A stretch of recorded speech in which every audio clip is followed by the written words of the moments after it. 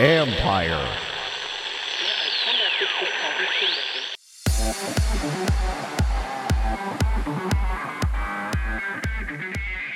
From the games to the lab.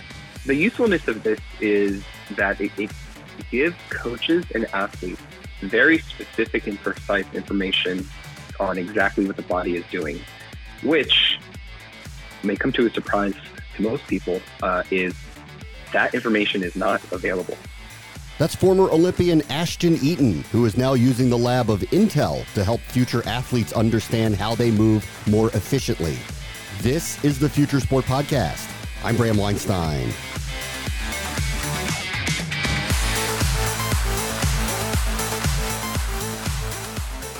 Ashton Eaton was a two-time Olympic decathlete. Clearly, with that many interests and disciplines, finding ways to constantly improve was a key to his success.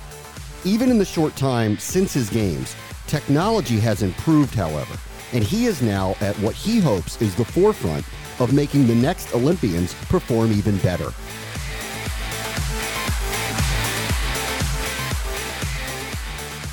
Our guest this week is Ashton Eaton, who is a decorated decathlete, two-time Olympic gold medalist, and now the product development engineer in Intel's Olympic Technology Group, and they are working on 3D athlete tracking, which is a technology that is helping aspiring professional athletes get to the top of their games. Hey, Ashton, how are you? Thanks for joining us. Doing well. Yeah, my pleasure. Tell me a little bit about 3D athlete tracking. What do you guys do? Sure. So with 3D athlete tracking, what we do is we take video as input from a phone or some kind of camera, and with that video, we basically send it to computers, and those computers find out where the body is, identify the skeleton within that body, extract that skeletal motion over the duration of the video, and then basically perform kind of biomechanical analysis on the skeleton. So if you imagine a very basic stick figure that maybe has 22 or so key points on it, being tracked over time, you can start to ask questions about what those key points are doing. How fast are they going from left to right? What's the angle between three of them, or something like that? And so, yeah, we basically use these metrics to try to figure out more about what the body is doing when it's in motion. So take me through, how this is utilized, say, in the sports in your disciplines, which are very specific movements in most cases. And in the case of where this is applying here with football players, where there are any number of different types of movements that they are going to be asked to perform within the course of a single play. So the usefulness of this is that it gives coaches and athletes very specific and precise information on exactly what the body is doing, which may come to a surprise to most people, is that information is not available today, and has not ever really been in history. And so what's fascinating about sport all the way up until this point in human history is that the way we've improved is basically by feel, what the athlete feels, and then experience and vision, what the coach sees, and what the coach and athlete have learned over time about their technique and how it equals a certain output. And that's basically it. So like when athletes go to practice and, you hear about Serena or back in the day, Michael Jordan, like shooting all these shots or taking all these swings at a ball, what they're really doing is like trying to hone that feel and get the right outcome a higher percentage of the time when they're performing that movement. The big missing piece is, what are they actually doing? Like the reason it takes 10,000 hours or whatever is because it takes a long time to understand what motions of your body equal the right output. But if you actually had the precise information on what you were doing, hey, when you had a good hit, your wrist was going this fast, and it was, the angle of your racket was like this. That would allow that athlete to, I think, improve faster and just unlock a little bit more information. And so it can be applied to anything. from a running perspective specifically, at training, athletes like really don't know how fast they're going. So if I do, a 40-yard sprint out of the blocks just to kind of work on my block start for the 100-meter, I can do it, and we can time it, and we can kind of get a general, over, distance over time. Here's how fast you were for average. But it's like at every moment, what was I doing? And so this will allow us to do that and be able to better make adjustments. Let me talk about uniformity then for just a moment. Take a basketball shot, as an example.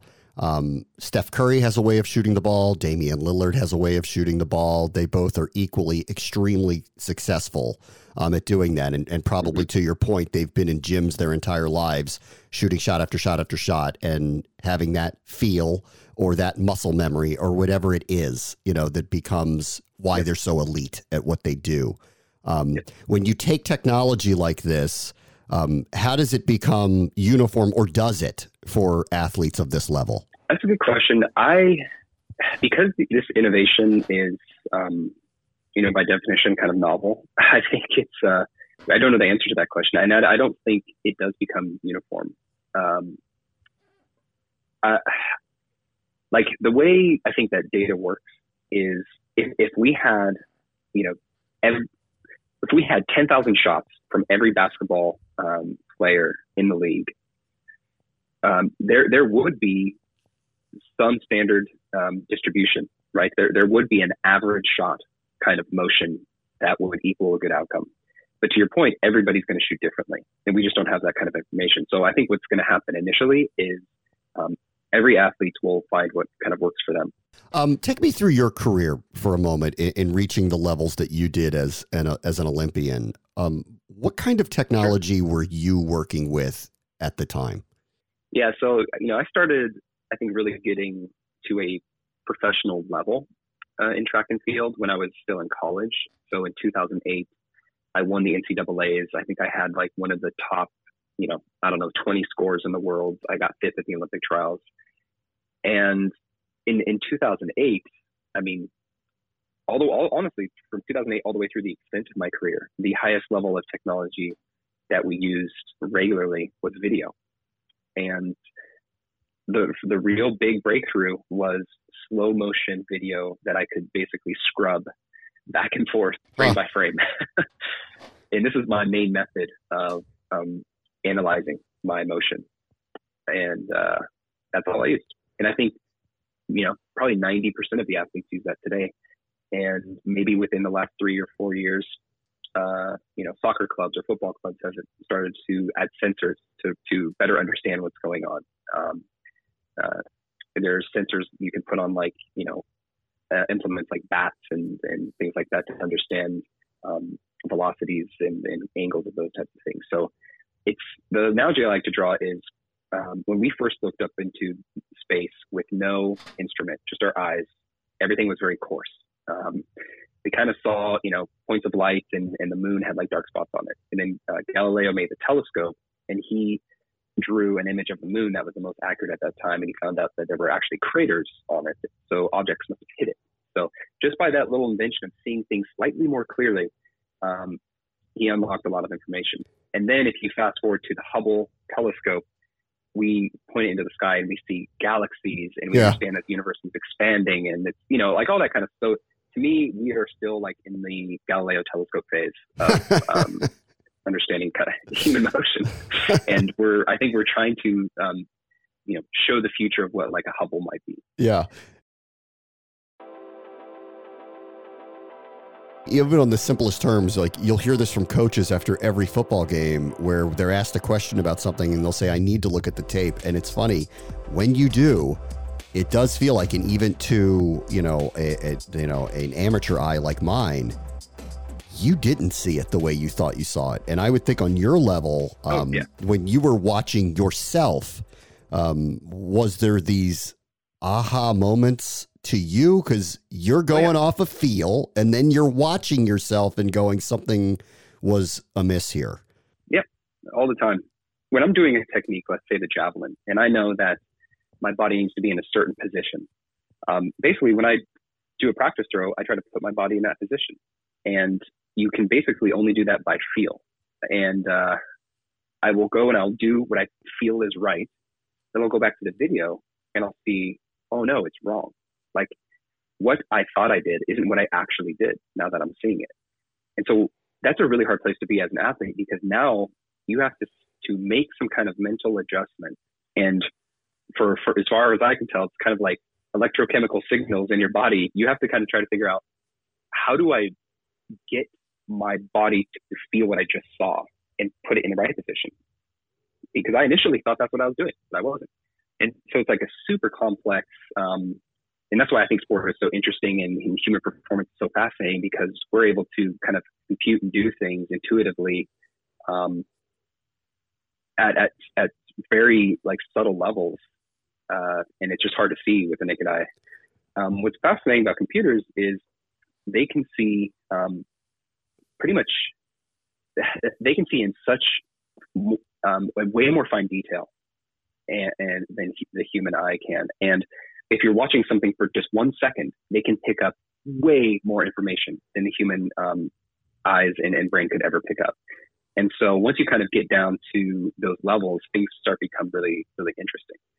In terms of all this data that you're getting, and then you want to siphon that down to the athlete themselves so that they can get better. Yeah. What's the education curve with that? Do you need people to decipher this for the athletes themselves? How does that kind of work? I think right now we're in the data collection phase, and kind of the technology development so that the information can get collected. Again, much like the Hubble, we just kind of launched it out there, and it's like we don't know what we're going to see. And then once you start seeing the stuff, then you start analyzing it, and it's going to take, I think, a long time and a lot of kind of thought power from experts and experienced people in science and sport to analyze what it all means, because we have no clue if the right wrist is correlated with the left ankle, or if, how it's correlated with the left ankle when somebody's sprinting.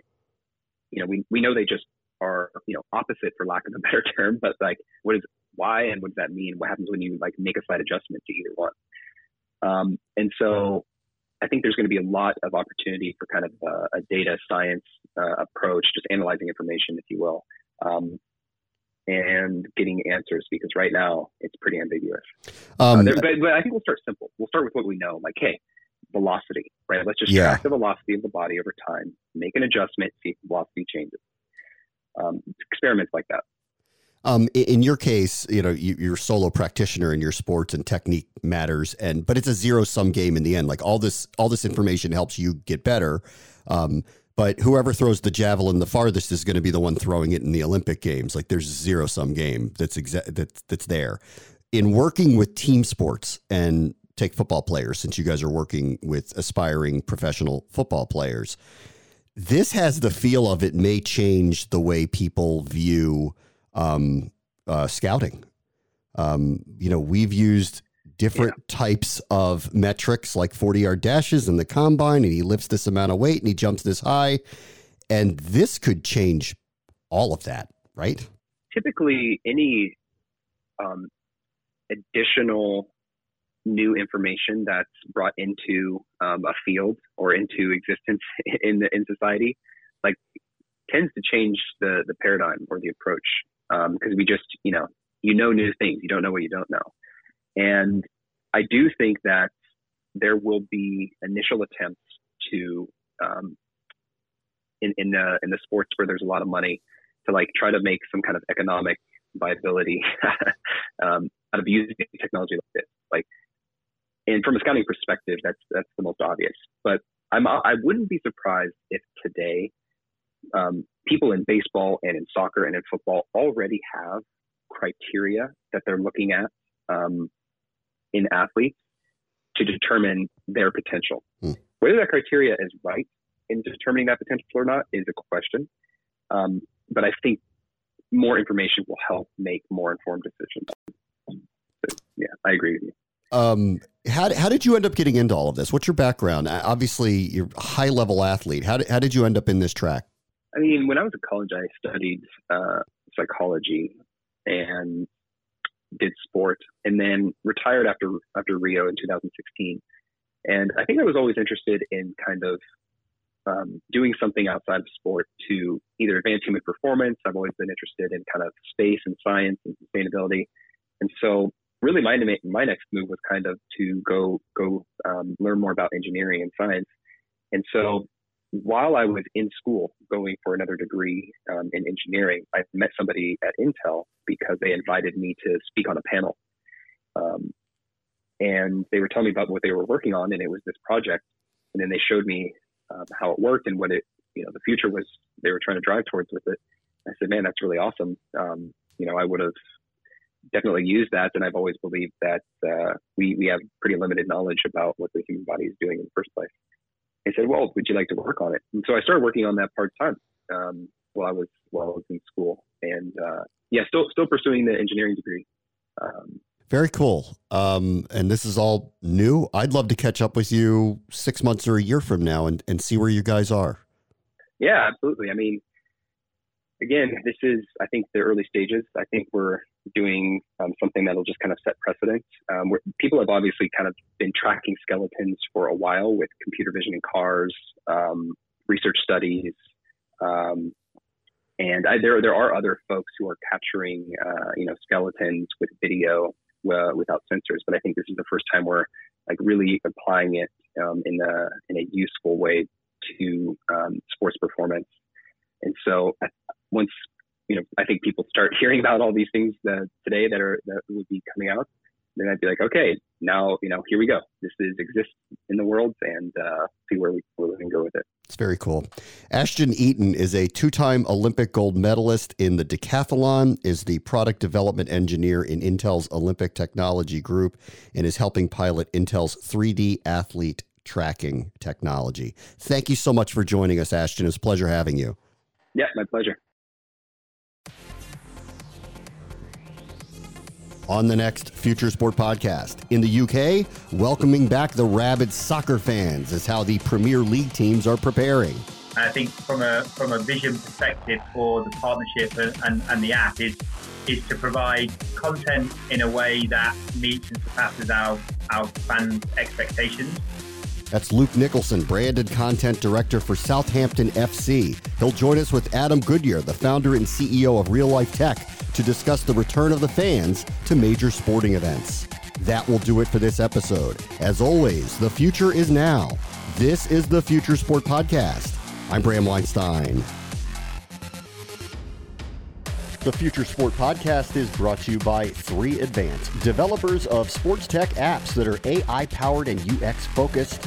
So if you're looking to create some apps for your startup or your sports biz calls for some artificial or business intelligence, you should check out 3 Advance. They're incredible. Go to 3advance.com. That's the number 3advance.com.